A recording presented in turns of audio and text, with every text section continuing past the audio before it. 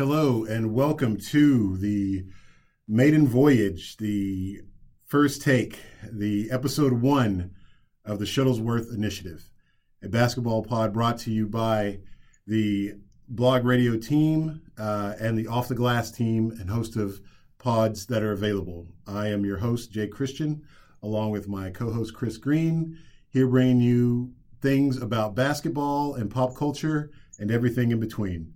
Chris, why don't you introduce yourself? Let the people know you're in here. Hello, everyone. Chris Green here. Just going to kind of provide maybe a little more statistical input to some of these debates and try not to get overrun by a terrific debater himself, Jay Christian. So, I am a terrific debater. Chris, thank you for that shout out. What we want to do to all the folks listening, whether that's 1 or 1 million, we want to bring a different take in this basketball pod. Of course, we're going to talk hoops, we're going to talk stats, but we also want to bring a little pop culture flavor to the pod. A little less pick and roll and a little more pop culture, I would say. So we'll be discussing the league, we'll be discussing our favorite shoes, our favorite movies, whatever you can think of under the sun. Chris and I will be bringing it to you.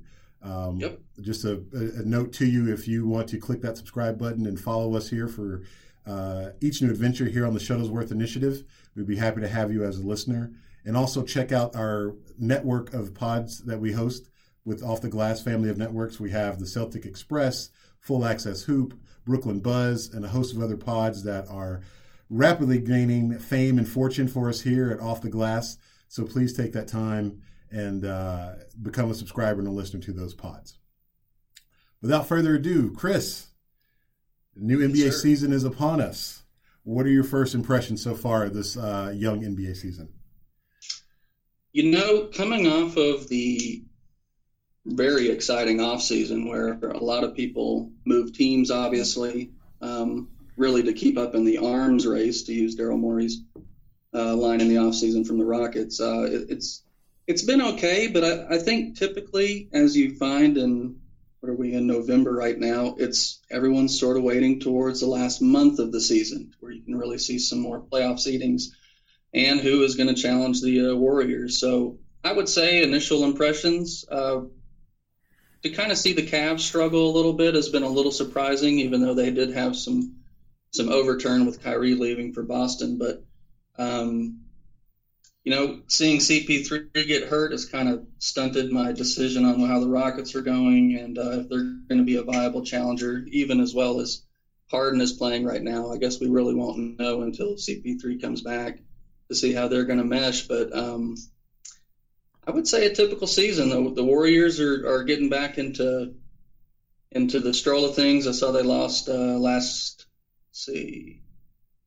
much of the record. They're kind of on a roll now after starting kind of slow. I think they started 3-4, but those are kind of my impressions. It's going to be Warriors and somebody, and if not, it's going to be a shocker to me. So you're taking the easy way out, huh? Warriors and somebody. Why not just say Warriors and Cavs 3? Why don't we just go ahead and skip to the end, right? I'm not real confident on the Cavs. Oh, yeah? It's going to, as well as LeBron is playing, and he's probably playing the best really all-around season that we've seen in his career. He's shooting almost 60% at this point, which is Shaquille O'Neal style. I don't know if it's going to be them. Boston looks pretty strong. They're not very deep, but it's just unimaginable to me, being that I'm only in my 30s, to really see a player like LeBron attempt to go to the finals for his 8th straight season. You almost want to go and pick the other, but LeBron's continually proven me wrong. So maybe it will be Cavs. So let me ask you this. Who is the challenger in the East for the Cleveland Cavaliers? If you could pick, give me your top 2. If you say these teams are the teams that I think, when healthy, assume everyone's at full strength. So we'll give the Cavs IT. We'll give the Cavs everyone they have on their bench that's sort of recovering, Derrick Rose to, whatever value that adds for a playoff push, versus the field. Who are the 2 teams that you're taking in the East? It's going to probably be, it's probably no surprise, Boston's going to be up there if they can get over the hump. Kyrie, even as similar as he plays to IT, I think he does a little bit more down the clutch, and he's just a terrific, hard shot maker. The other team would be the Wizards, but almost by default, as the East doesn't go too deep whenever we discuss real challengers of the Cavs. But, John Wall's kind of a wild card. He can be best point guard in the league on some nights, and then sometimes he's just kind of floating in the top 10, and he's really got to be aggressive while getting Bradley Beal and everybody involved to really keep their pace. But it really kind of lands on how Kelly Oubre is going to play for them, being that he's a wingman and he just sticks LeBron a lot whenever they play. He's got to have a fantastic series for Washington to really knock off Cleveland. But I would put Boston maybe as a top-tier competitor to Cleveland over Washington. But again, it's going to rely on Kyrie really down the stretch, being that LeBron will probably never check him unless maybe it's the last couple possessions of a game. And even that's asking a lot for LeBron. Do you still see that in LeBron, the sort of, I think it was probably 11 maybe, after the Heatles sort of first came together down in South Beach, where LeBron was still peak defensive performer, and then, there are a few plays where he's checking Derrick Rose late in games. He's kind of drawing the best assignment defensively. I feel like that still happens in terms of sort of the symbolic nature of that, right? So LeBron will step out and he'll slap the floor, and he's got the top guy on the offensive end to guard for the other team. But I don't know if guys are as afraid of that as they used to be. Do you think that's accurate? Or no? Yeah, I think that's accurate.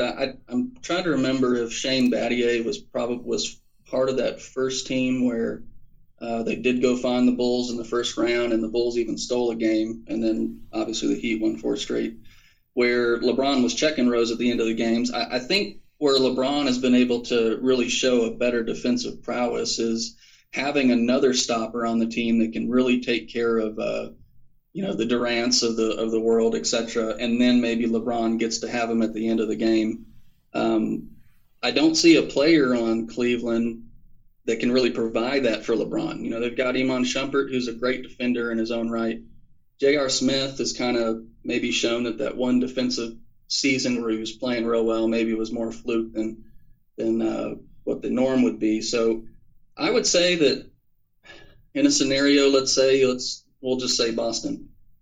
He's obviously not going to go Kyrie the whole game. Maybe that's more position than really just keeping LeBron fresh. But I could still see LeBron at the end of the game go head-to-head against Kyrie. But I'm telling you, Kyrie hits obviously extremely hard contested shots. And I would not be surprised if Kyrie gets the better of that matchup at the end of the game. So this loud cough you hear is one Jeff Green, and the other is for Mr. Jay Crowder. In terms of weak defenders, are they not doing it for you in terms of 3-and-D guys that can draw some of those tougher assignments and take the load off LeBron defensively?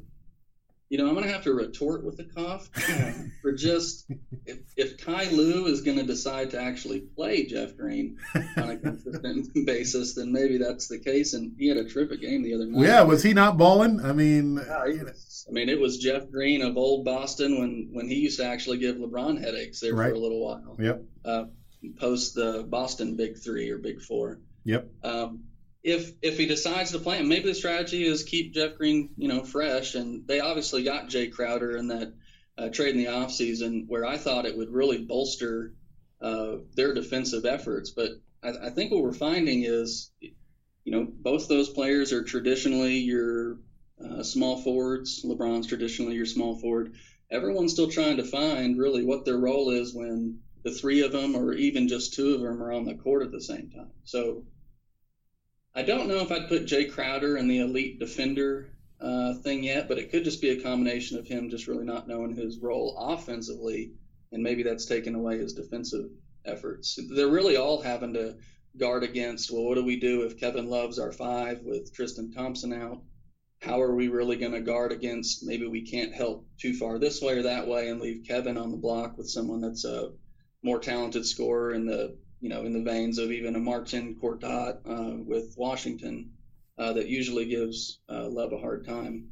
So it may just be a total team defense thing that's really maybe not showing out each individual's own defensive efforts. But I guess we'll wait and see. I do like Jeff Green, though, in the game more often than Jay Crowder, just from a scoring effort. So then what is your ideal 5 for a healthy Cleveland Cavaliers team? Ideally, it would obviously be assuming Isaiah Thomas can come back to even. I'm not even asking for his MVP candidate season last year. If it's just maybe around 18 to 20 points a game with decent shooting percentage, I would take that. I would go with J.R. Smith at the 2. I would prefer maybe Jeff Green at the 3, LeBron playing the 4, with those two kind of interchangeable depending on who the other team brings out. And then Kevin Love at the 5, with Tristan being his backup. I think that lineup provides enough scoring, which you really need more at this point than I really think a defensive stalwart team. That would be my ideal 5. So who has a better shoe, Kyrie or LeBron? Oh, LeBron, hands down. Oh wow, that was quick. You don't want to. His initially the LeBron shoes coming out were kind of the week, but I think that I was in more of the frame of protecting the Jordan legacy and arguing anything LeBron at that time. And maybe I'm a little crowded with I don't like the antics of Kyrie, how he played the offseason. Oh, the antics. Let's talk about that. What about the antics did you not like? Please explain. Well, so here's the debate. Everyone gets on to Durant, obviously, for going to join up a superstar. And then in turn, everyone gets mad at Kyrie for leaving a superstar. Sure. I think what I was surprised about, and I think what I'm starting to slowly realize, is LeBron has a hold on the Cavs organization to a degree that I guess I just really overlooked back when all that was first reported in 07 and 08 and 09. So I want to say I fault Kyrie maybe for the lack of – I saw the report where they were playing I forget who they were playing in the Eastern Conference Finals last year. The Boston Celtics. Was the Celtics? Okay. Mm-hmm. There was where Kyrie didn't speak a word the entire – was it the entire series during the actual practice sessions that they had? And I just thought that was extremely bizarre. Right. Because on the other hand, we hear that LeBron and Kyrie had an okay relationship up until that point. And then I just thought, holy cow, one of them's going to leave. Sure. Well, I think so. I mean, LeBron's gone anyway, right? I mean, isn't that the rumor? Or what do you think about that? Do you think LeBron is out of there after this? Yeah. When they say that Lonzo's the next Magic Johnson in the Lakers, no, it's really just LeBron's fixing to come to the Lakers, and then that'll be the next Magic Johnson. He's going to the Lakers, and I don't see any reason to believe that he's going to end up staying in Cleveland. So, okay, but then that begs a question. With LeBron in the East, and we were talking about this at the top of the pod, he could, retool and essentially go to the finals in the East, for the next 2-3 seasons, maybe until either Milwaukee puts it together or Washington figures it out. But even then, I think LeBron still has 2, maybe 3 seasons at peak LeBron. So in the argument there, why not stay in Ohio in the Eastern Conference with a, relatively proven roster as opposed to going to LA with a young, unproven squad? What's the rationale for going to LA other than making movies and TV shows?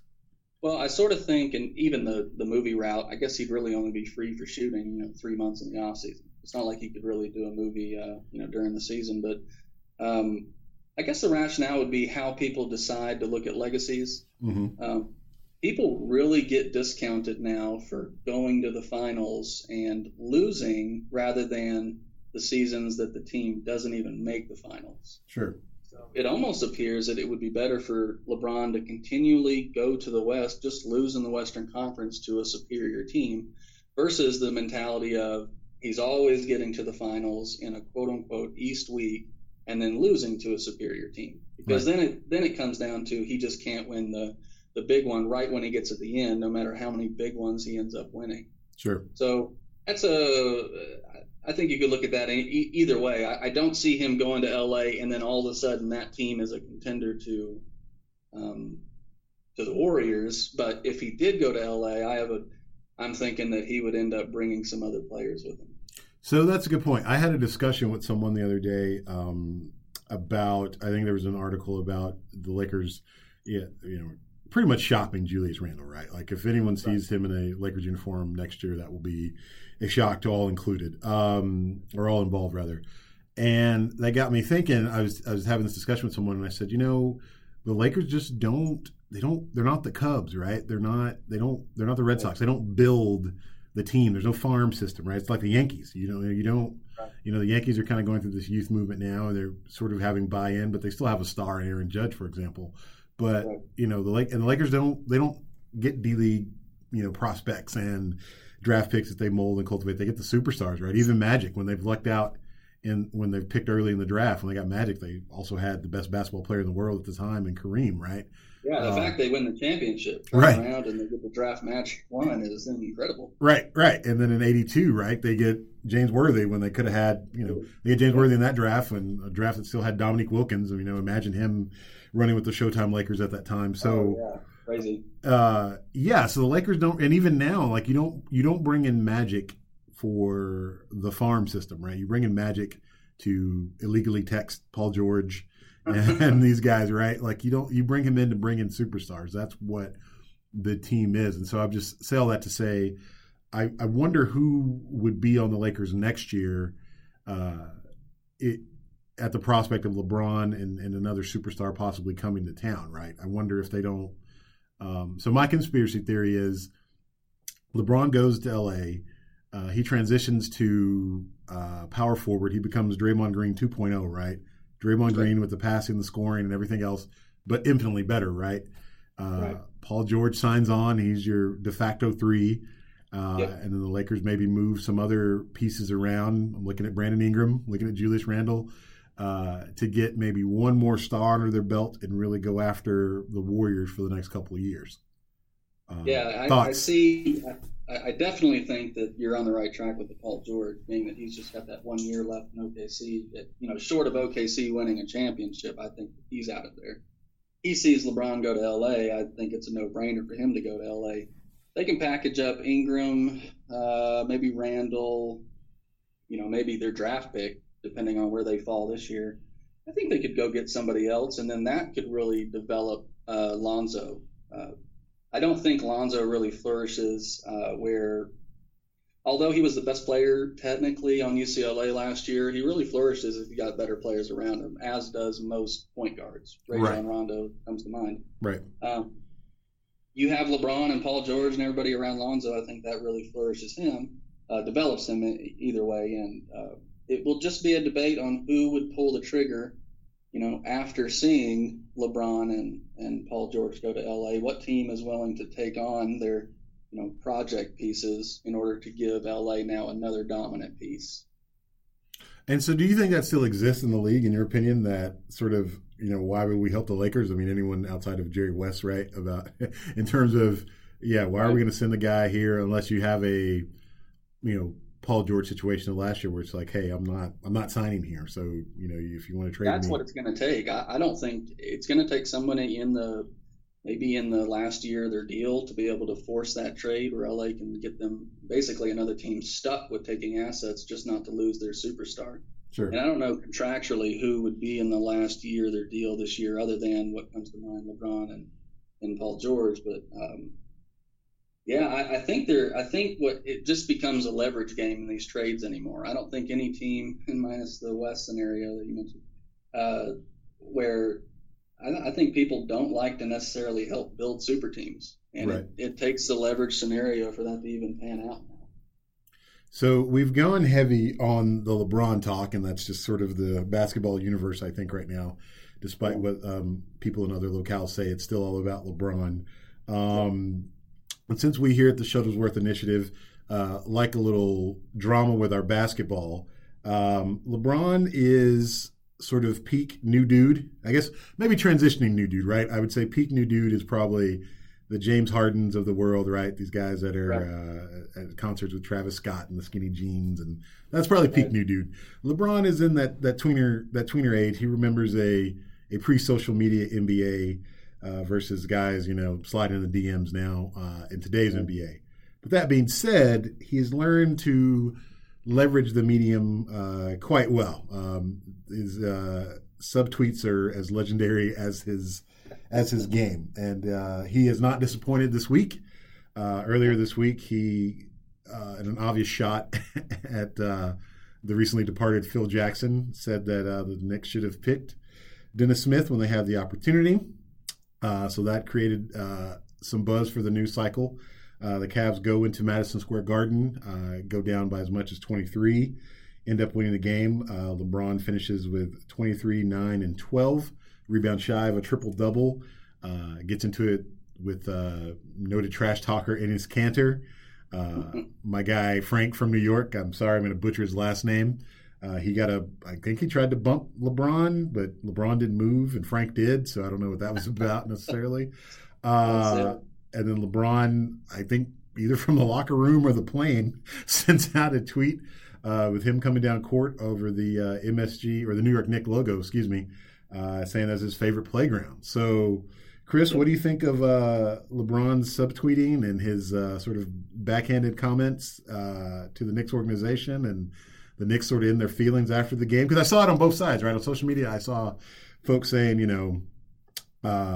the Knicks didn't back down and they weren't afraid of LeBron, and Kanter was up for the challenge. But at the same time, nothing happened, just a bunch of guys, as Charles Barkley would say, just two dudes who can't fight in each other's face. And they blew a 23-point lead. So what was your take on LeBron's week with New York? So a lot of things come to mind. I guess it really started with that press conference where he did mention they should have taken Dennis Smith. And LeBron mentioned he's known Dennis since he was 13 or 14, went to his camp and whatnot. I think he obviously, by picking out a player that a team should have drafted, you kind of throw the guy they did draft under the bus. And it doesn't help that Frank, I'm gonna attempt it. I think it's Nelikina.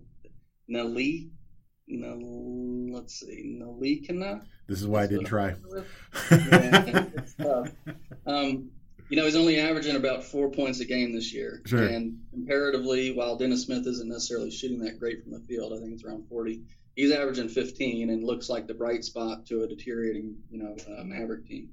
So I think by default, you pick out a player a team should have drafted, it's going to look bad on the player they did draft. And Enes Kanter has put on the Superman cape for any and every player that's cited over the year. You'll remember he got into it with Kevin Durant when they went back to OKC and had that little trash talk from the bench. So he's almost becoming that's his role, versus I would like to see him average 20 if he's going to continually bump players rather than his 14 or so, I guess, that he averages a year. It's New York has got their chest out right now ever since I'm going to say the alabaster Patrick Ewing came to town. I've heard everything from Porzingis to Godzingas, and the guy's got terrific nicknames. He is awesome, though. He's been the one surprise this year that I did not think he was going to be able to put up these numbers in lieu of Melo leaving. But New York is proud of what this guy can bring, and after that press conference, I think on the Knicks Instagram, they put out that, Porzingis was the real king of New York. And so LeBron putting that post up after the game doesn't surprise me. It was in lieu of New York calling Porzingis the king. So, but here's my thing. They gave up a 23-point lead. What are you doing? Like, to me, just live to fight another day. You I don't want to say choked, but, I mean, geez, like, just keep it moving. But that is classic New York to me. That is classic. They are the epitome of they are the Dallas Cowboy fans at the moment, where you seem to have a lot of New York fans, maybe the lack of recent success, but you still have them whenever they have a couple game winning streak. That's just how it is. They're proud of their team, win or lose, and especially when they win, it's here come the glory days again. So you lose a 23-point lead, yeah, you might as well just turn your phone off. So I was going to ask you then, New York relative success, because they got Carmelo at the paint, or they got Phil Jackson at the paint, or both? It's going to be both. Okay. I don't see them. If you thought when Melo went to New York, remember when they initially did that trade, they had to basically gut their team to get. Oh, they gave the Melo. squad away for Melo. Yeah. Yeah. Versus if Melo would have just sat on his hands for 6 months and then just went and signed there in the offseason, he would have had an entire loaded team, really. Sure. Denver, even in the early years, started to do better than New York did in lieu of that trade. Mm-hmm. What Phil Jackson did, and this is where the old guard to the new guard really has happened in the NBA, where Popovich has shown a knack to really kind of change his mindset.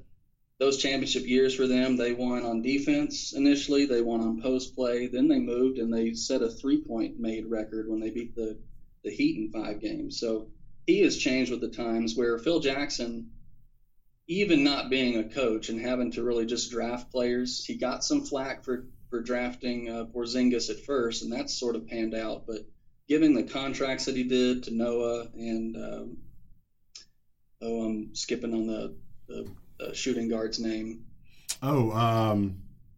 Shoot. He was involved in the fracas last night as well. He was on the Magic. Tim Hardaway Jr.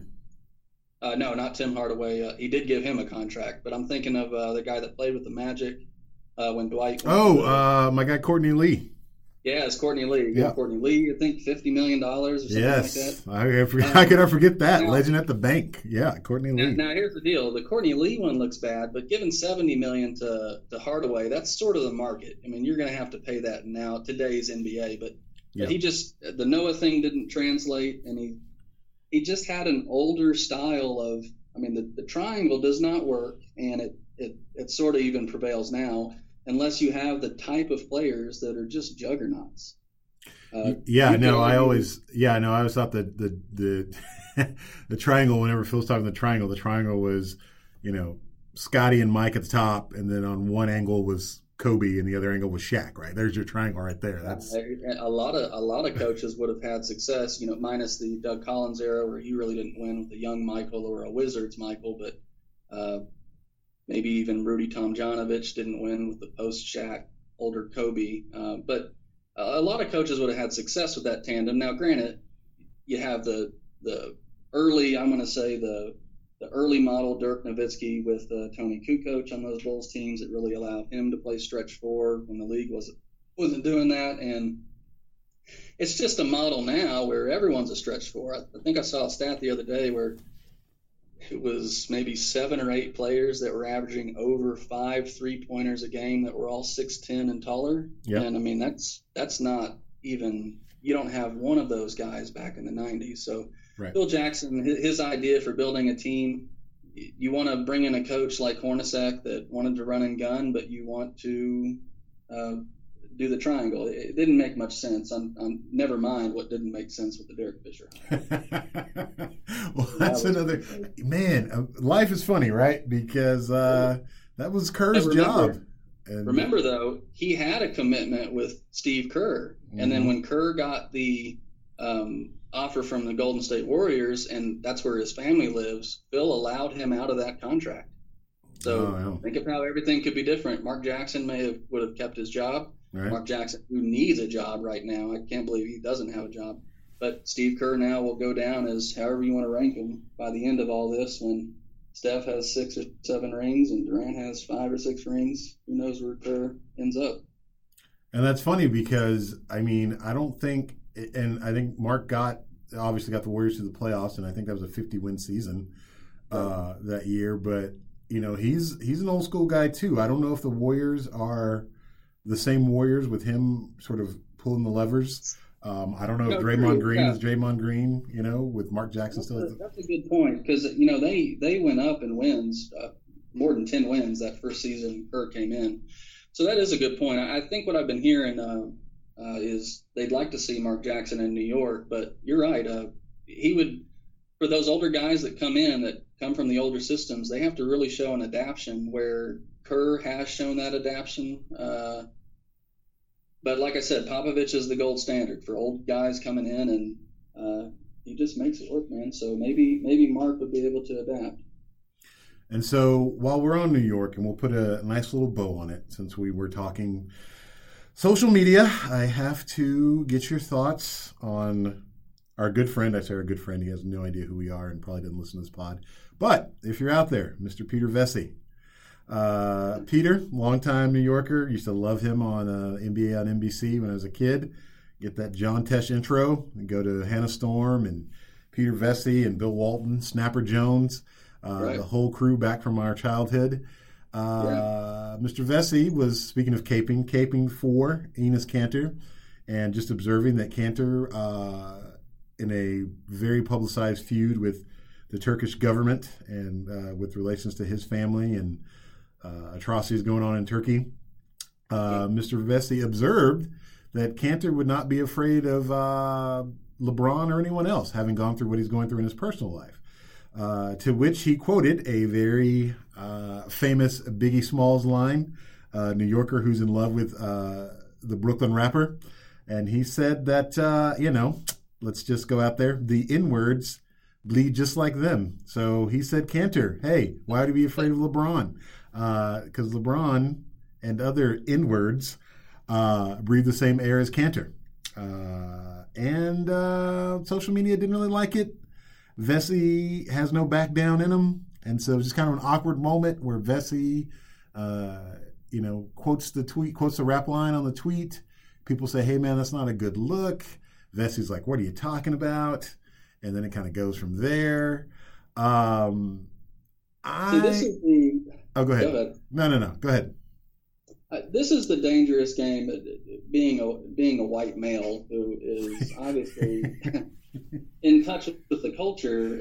It's just never a good look, whether you think it's okay to ride in your car by yourself and listen to whatever song you want that doesn't give you necessarily the right to say any words you want. And I think that people get caught up thinking that that they can say that, or they have the quote-unquote street cred to say what they want to say. It's never a good look. It just really isn't. And I think that white people in general need to just say, you know what, there's lots of words in the dictionary. We'll use any other word in the world besides that one. No, I think that's right. And as a black male, full disclosure for the people that can't see us here on the pod, I liken it to, like, I wouldn't, and as is the case most times with social media and Twitter and other platforms, it swings both ways, right? There are people that say, hey, you guys are all snowflakes, get over it. Then it swings the other way, and, people write think pieces about Peter Vesey and his tweet. And I'm sort of benign in the middle of it, just kind of like, wasn't a good look, but I'm not, sort of personally offended per se. Yeah, I'm really of the opinion that if you say something in front of 100 people and one person is offended, that ought to be enough to not say what you said. I agree. Now, really, everyone gets offended over a lot of stuff these days, but shouldn't we really kind of want to live in a world where you really just don't offend anybody? Right. That ought to be pretty ideal. Right. And I just thought what surprised me was, one, that he went there. It kind of reminded me, and this is kind of a jump maybe, but if I can hold this analogy together. So it's like when it's not minstrel show blackface from like Jim Crow 1900s, but it's okay when someone says, well, I'm going to be, LeBron James for Halloween, and you're a person that's not of African American descent. And you have the jersey and you have the headband, you got the gear, all that, whole nine. You got the arm sleeve and you do the powder. And you said, what'll really bring this all together? The piece de la resistance. Let me cover my face in blackface. It's like, no, you can just be LeBron. Like, you don't, like, no, why? And for those people that get caught in those pictures and then they act as if I didn't know what I was doing, or I'll tell you what, I have gone for Halloween as obviously Michael Jordan, Deion Sanders, and Frank Thomas, and it just never occurred to me that was the final piece of the costume. When you have the jersey and you get the hat right, or you get the do-rag right in Deion's case, right, with the bandanas, I think that people know what you're going for. I agree, and and even if you think, well, and you could be right, objectively, person who wants to smear black stuff on their face before Halloween, maybe that would help the costume. But to your point a second ago, it's like, do I really need to walk? Is it worth it to walk out of the house like this just to some arbitrary acknowledgement of my costume? But anyways, you got the player's name on the jersey, and it's like if someone sees the blackface, they're going to say, "Oh, that's who you were." All right, I was wondering because he's black and you're not. I was lost, but then you smeared that all over your face. Yeah, I just wanted to. I thought that was interesting, and my man Peter Vesey. I was wondering why he was trending. I never know. I see what's trending, and I immediately think, oh, now it's. I think, okay, this person's either dead or they said something really stupid. So, yeah, or it's a sexual harassment charge now. With yep. Going on for a couple months. Yeah, it's a hesitant click for me now. It's like, crap. What did my man Vesey went strong and got a little too familiar, I guess one could say. Right. All right, so enough hoop talk. We've gone hoops for the first part of the show here. I want to get to something that is very important, something that I think deserves attention, something that is near and dear to your heart. For our listeners out there, Chris is an avid, super, super avid Batman fan. I rock with Superman. I'm in the Superman camp, caping for the Man of Steel all day. And just as much as I love Superman, Mr. Green is a huge Batman fan. And in honor of this week's release of Justice League, we are going to talk superheroes. We're going to talk Chris's favorite, Batman. And we're going to bring a little basketball into it. So before we get into your Batman fandom, first of all, is that an accurate representation? I don't want to, misspeak here. Yeah. That's pretty accurate. Usually the word that gets associated is the obsession, and we don't like to use the O word around my household. We're just talking about labels. Fandom will work out just fine, I would say. A little disclaimer, I did, Superman was really my thing back in the early days, and then I just slowly, once I realized that Batman was actually the only attainable hero, being that you could technically be a billionaire, you could technically be the Playboy lifestyle, and you could technically fight crime at night like a vigilante. That's sort of where I went. Yeah, that's actually pretty reasoned. I never thought about it that way, but yeah, he's the most attainable, even if it's not necessarily really attainable.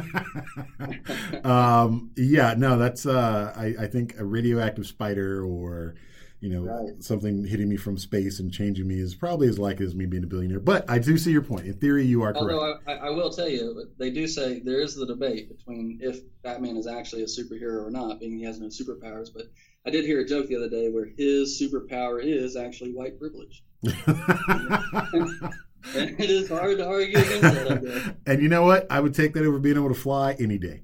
Right, there you go. So let's talk cinema for a second. What did you think? Did you see Wonder Woman, first of all? Yes, I did see Wonder Woman. And what did you think of that? As far as the DC universe goes, which is where Batman and Superman are all under, it is the best. It's obviously the first time we've seen Wonder Woman on the big screen, and not just TV iterations. It's the best of the DC movies that I've seen that include Man of Steel and Batman versus Superman, as far as telling a succinct story. It's a nice origin story, and really without sexualizing what generally happens in sort of heroic women movies. It's a terrific movie for really showing a positive image of women and what they can bring to the table. Wonder Woman is every bit as powerful as Superman in the comics. And so, yeah, I really did like the movie a lot. I agree with that. I think it is so far the best offering from the sort of rebooted DC universe.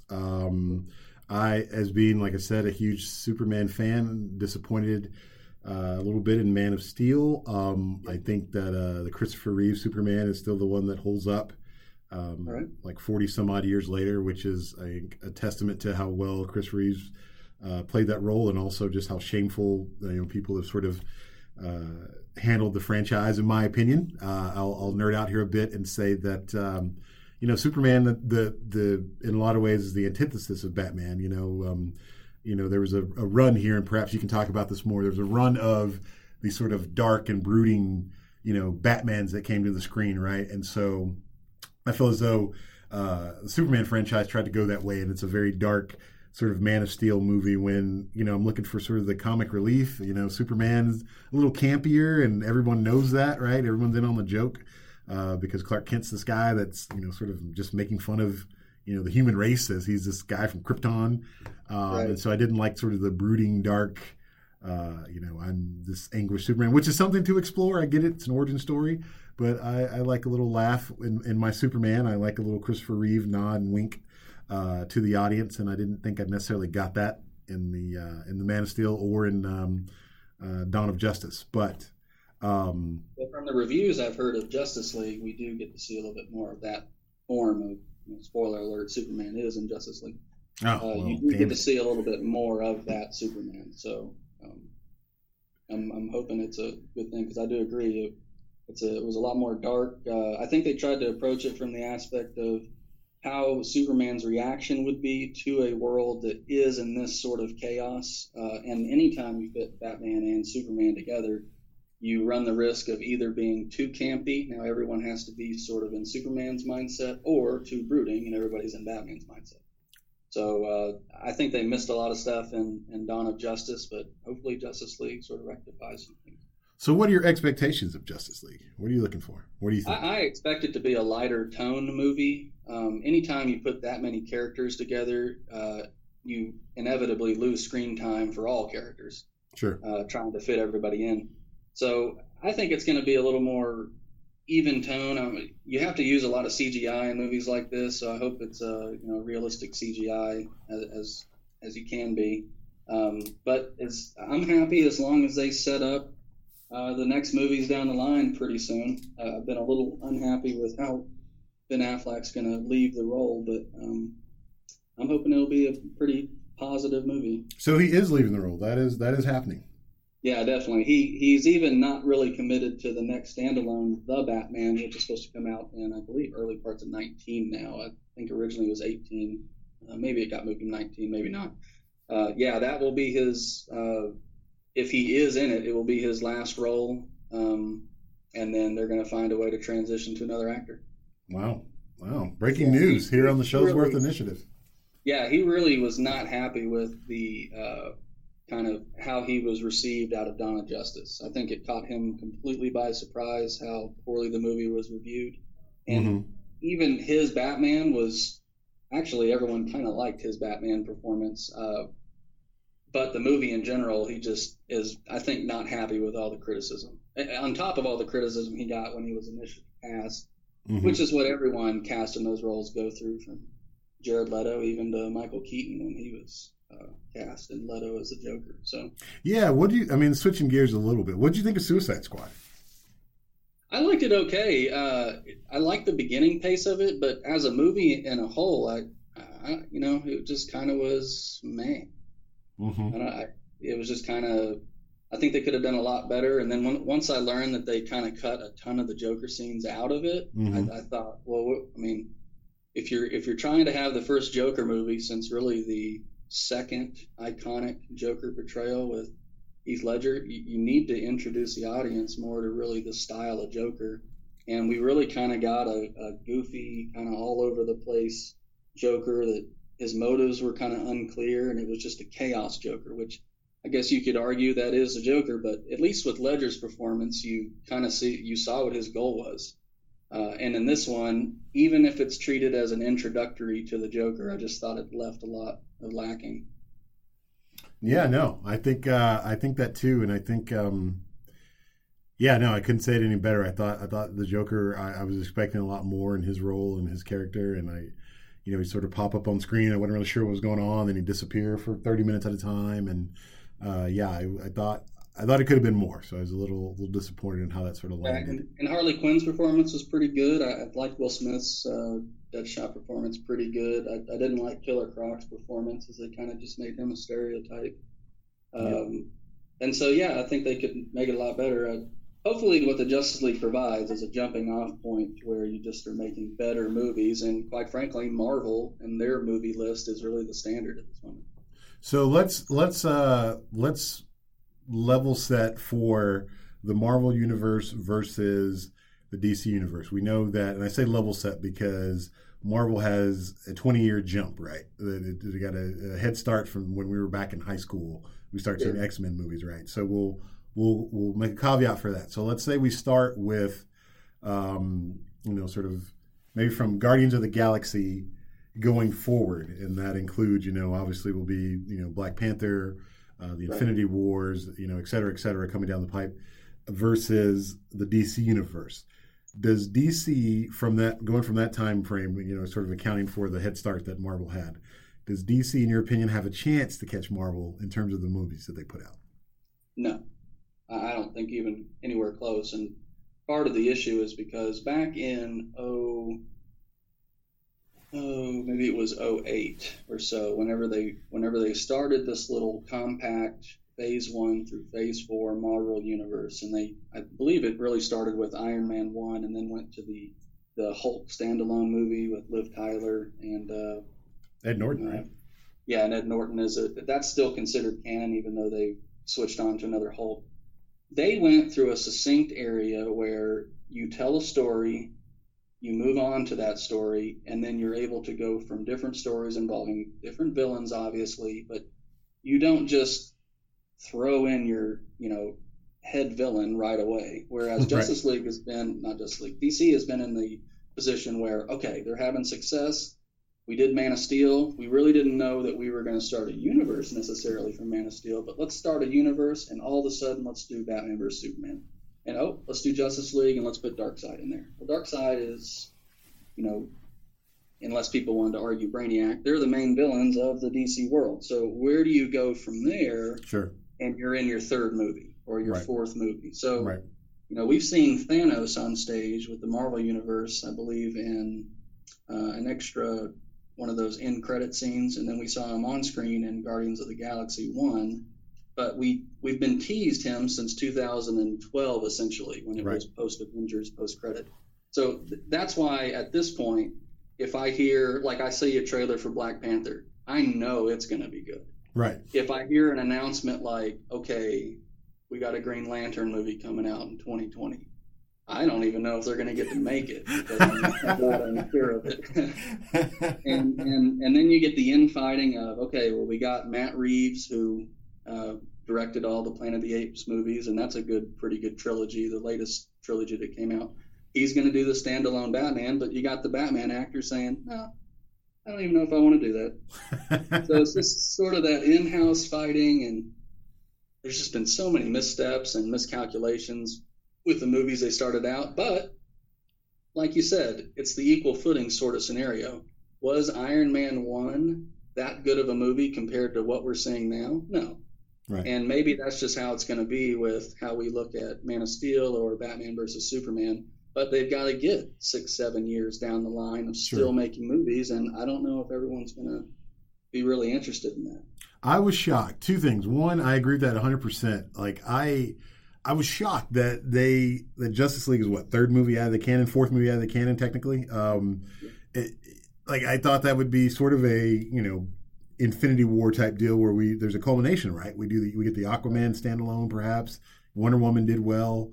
You get the Batman, and then we sort of lead up to the Justice League, series of movies. But so that was a little weird to me.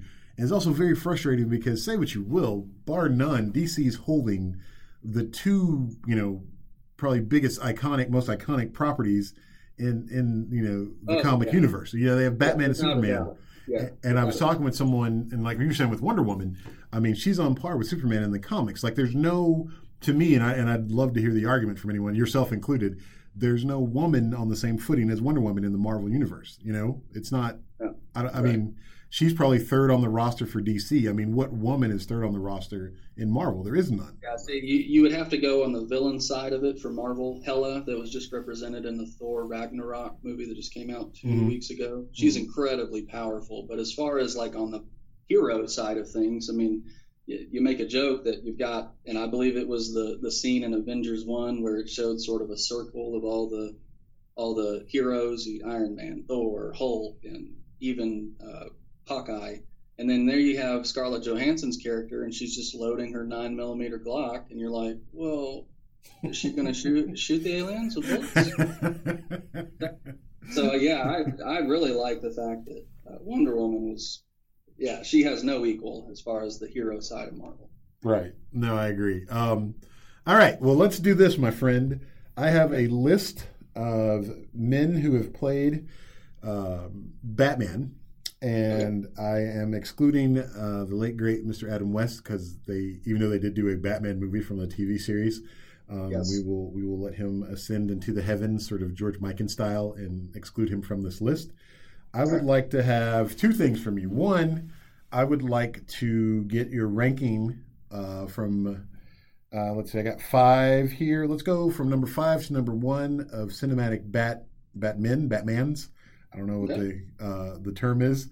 And then after that, I want to know which Batman is which NBA player, current or former.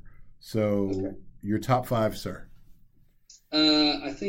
I don't think this list will be too shocking as far as my rankings go. I think it's historically thought that George Clooney did the worst.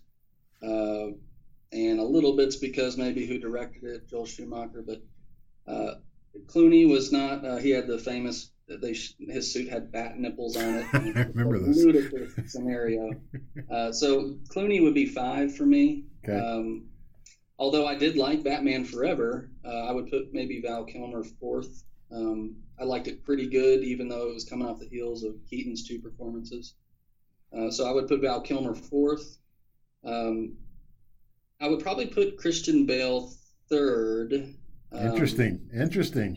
His portrayal of Bruce Wayne is the best portrayal of Bruce Wayne. Ah, okay. Necessarily, though, his Batman, not that physically imposing, not that necessarily real skilled fighting, even though he was trained by Ra's al Ghul in the Batman Begins movie. You really didn't get a sense on his physical skills to fight, maybe as well as you did how Ben Affleck is shown in the later movies. I would think that, so Bale would be 3rd, and I would probably put maybe Affleck 2nd. Just because Michael Keaton is sort of the standard bearer. He had 2 movies where we got to see his ability, and along with Tim Burton directing, I just like those style of standalone Batmans, including how Catwoman was portrayed in Batman Returns. So I would put Keaton 1, Affleck 2, Bale 3, Kilmer 4, and Clooney 5. Interesting point on the Bale being the best Bruce Wayne. Can I ask you this? And this may just be me. When Bale was Bruce Wayne, it was great. I mean, I was picturing, who's it? My man Bateman from American Psycho, but which is a great film. But then sometimes I felt like when he was talking as Batman, it kind of got really, where's the detonator? Like, that was weird. Like, I didn't know, like, where'd that come from? Was that just me, or is anyone? Well, so here's the knock on Michael Keaton's version of Batman, that he talked the same way. So anyone that's paying attention could say, yeah, you kind of sound like Bruce Wayne, actually. Now Bale went to the extremes, whereas they sort of cleared that up in Affleck's portrayal by putting a voice modulator in the suit to where he doesn't have to just strain his voice the way Bale did. But Bale's on record saying that he went hoarse a number of times because of that voice. And it was definitely his voice, but yeah, you had no idea that Batman was that Bruce Wayne. That's interesting. I didn't even know that about Keaton. I didn't think about that, but yeah, I guess that is just. Go back and watch, and it's basically Bruce Wayne voice. It's perfect. Yeah. So so NBA players. I would say because Keaton's sort of the standard bearer, he's the Michael Jordan of the Batman. He's kind of who everyone compares to, even if some other actors have maybe a better skill set based on maybe a director coming in and taking the character a different way. But I would probably put Jordan as the Keaton of Batman. Also means he can never be toppled, no matter who you put in as the new Batman. Keaton will always be. Well, see, that's where my opinion maybe of Jordan has sort of morphed or adapted a little bit, because I guess for my Jordan being the best player of all time, it's really a combination of his skill set plus his accomplishments versus maybe, let's say, like a LeBron, where LeBron's skill set is so much higher than Jordan's. He's just not going to be able to get all of the accolades that Jordan got. Sure. With the 6 championships, etc. So I think maybe that's where I would go with it, where Keaton's performance may be outdone by a different Batman, but he's still really the standard bears to a point. Jack Nicholson's comparison or portrayal of the Joker is iconic, but a lot of people would say what Heath did was better. Yep. Even though Jack's is the standard bear. So I would go Jordan with Keaton. Okay. I'll go in line since let's see, Keaton played the first two Batmen, and then Kilmer played in Batman Forever. He's sort of the Grant Hill, I would say. Okay. Grant Hill sort of came out of college, and maybe because he was a little bit tall, I think he was an inch or two taller than Jordan, sort of got the Jordan comparisons as maybe who the next Jordan would be. Injuries sort of derailed him. Obviously, Kilmer only played once as Batman, so injuries didn't derail him, but we didn't get to see an extended amount of Val Kilmer either. So that's kind of where it went to mine, because Grant Hill still had a successful run as a player, and Val Kilmer's Batman is still considered successful. So I would match them two up. Clooney was in Batman and Robin, and because he's the worst, I'm going to call him Harold Miner. I'm going to say Baby Jordan. Everybody wants to be compared to Jordan at that time. I would say Harold Miner had the look. Clooney had the dimple in the chin. He had the Batman look. He was hot at the time. He was really hot coming off of ER. He was and he had all the, remember Harold Miner won the dunk contest, and he was really Baby Jordan there for a minute, and it just really didn't pan out. I would say Christian Bale would be the Kobe comparison. He's considered, a lot of people like the Dark Knight trilogy more so than the original two Keaton movies, and I think that's in line with personal preference. A lot of people like Kobe over Jordan, even though they're completely wrong. And they ride hard for Bale like they ride hard for Kobe, too. So hard, yeah. Exactly. That's why I think it's probably a pretty good comparison. And then I would have Affleck as LeBron from a couple standpoints. Physically imposing. It's the most physically imposing Batman we've seen on screen, with the highest skill level of fighting ability. Someone may want to argue Christian Bale because of the training I mentioned earlier, but Affleck's the most physically imposing. He's now the older Batman. LeBron's a little bit older in the league now. And with Ben Affleck deciding that he's going to leave the role, it's perfect with LeBron leaving Cleveland again. Look at that. That dovetailed nicely. Well done. Yeah. Shout out to Harold Miner making the pod, by the way. Yeah. He is definitely listening. He's mad at me. Well, all right. Before we go, we like to do something here on the Shuttlesworth Initiative. If some of you were basketball heads / movie heads like ourselves, you know that the Shuttlesworth Initiative is a reference to the great Jesus Shuttlesworth, played by Ray Allen in the movie He Got Game. For those of you who didn't know that and listened to a basketball pod, props to you for taking a chance on something you knew nothing about. So we are in line with our TVs and our DVRs as much as we are NBA League Pass. So before we go, Chris and I will let you know what we're watching, what we're hoping to watch, and what we're staying away from. So in the segment we call, what are you watching? What do you like to watch? And what are you not watching? Chris, I will pose the first question to you. What is on your DVR right now? So I've actually taken a liking to Modern Family. Interesting. Being so, I believe they're in their 9th season, but my girlfriend has not seen any of them. So bought all of them, and now we're sort of just plodding through the early episodes to kind of get all the way through. So I would say that that's probably what I've been watching of most, even though it's not a technically new show. Sure. All right. So you went all in and got them all, huh? Yeah, went in and got all 9 seasons, and more expensive than I would like to. That'll happen. I've rediscovered G.I. Joe, the real American hero. The cartoon from our youth.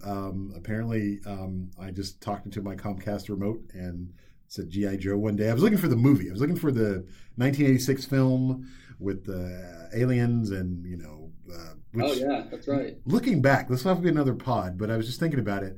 I don't know if you remember, the aliens were Cobra La.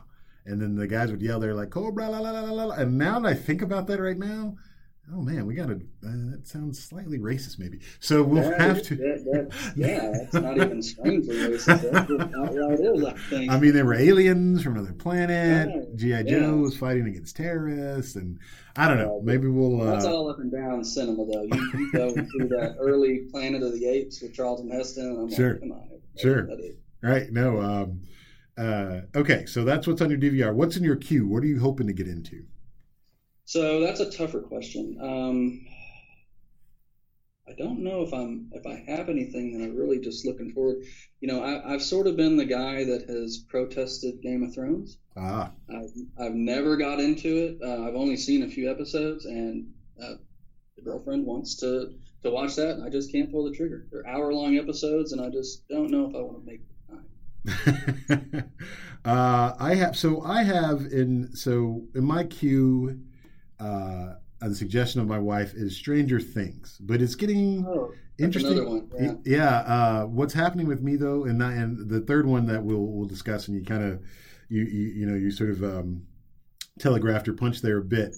The third one we have here on our list is the quote unquote Phil Jackson. What are you Phil Jacksoning about? In other words, like we talked about earlier, what thing are you resisting? What thing are you resisting change to? So so Stranger Things for me, I bring that up because Stranger Things for me is getting to that so many people are really into it, and I'm a jerk like that. That is, and I'm sort of that way with Game of Thrones. Like I've never watched Game of Thrones because people are like, oh, you should watch it. It's the best thing. And why don't you watch it? And I'm just like, yeah, you guys are cooling me on it. I haven't even watched it yet, but I'm not. Yeah, that's the thing. The more people that talk about it, the more. Yeah, Phil Jackson's a good. I'm Phil Jackson, so that's our Phil Jackson with the triangle. So yeah, I'm digging in. Like I've got two bad hips in my chair. I'm not going to watch it.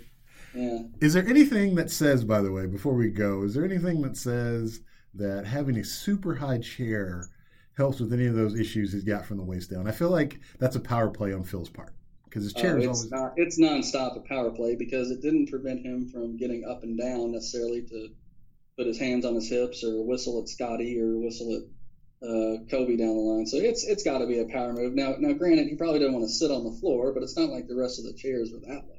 Yeah, I just thought it was weird because he's already like 6'9" and just got all limbs, and then he has this chair that's like 2 feet higher than his assistant. So I just thought that was kind of a jerk move. He's basically standing on his computer. He's got the standing desk on the sideline. Which, I mean, ergonomically could be better for you. I mean, again, maybe I've heard benefits to the standing desk. I'm just maybe Phil Jacksoning that too. Well, that does it for our first episode of the Shuttlesworth Initiative. We appreciate you guys tuning in and listening. We'd like to thank all the folks that have made a stop by our pod. And again, we just want to make a plug for all the Off the Glass pods that we host here on the site. You have infinite choices. You could be anywhere in the world listening to a pod, but you are here with us. And on behalf of Chris, I just want to say that we appreciate that. Thanks, guys. Appreciate it. All right. Take care. Thanks, Chris. Yep.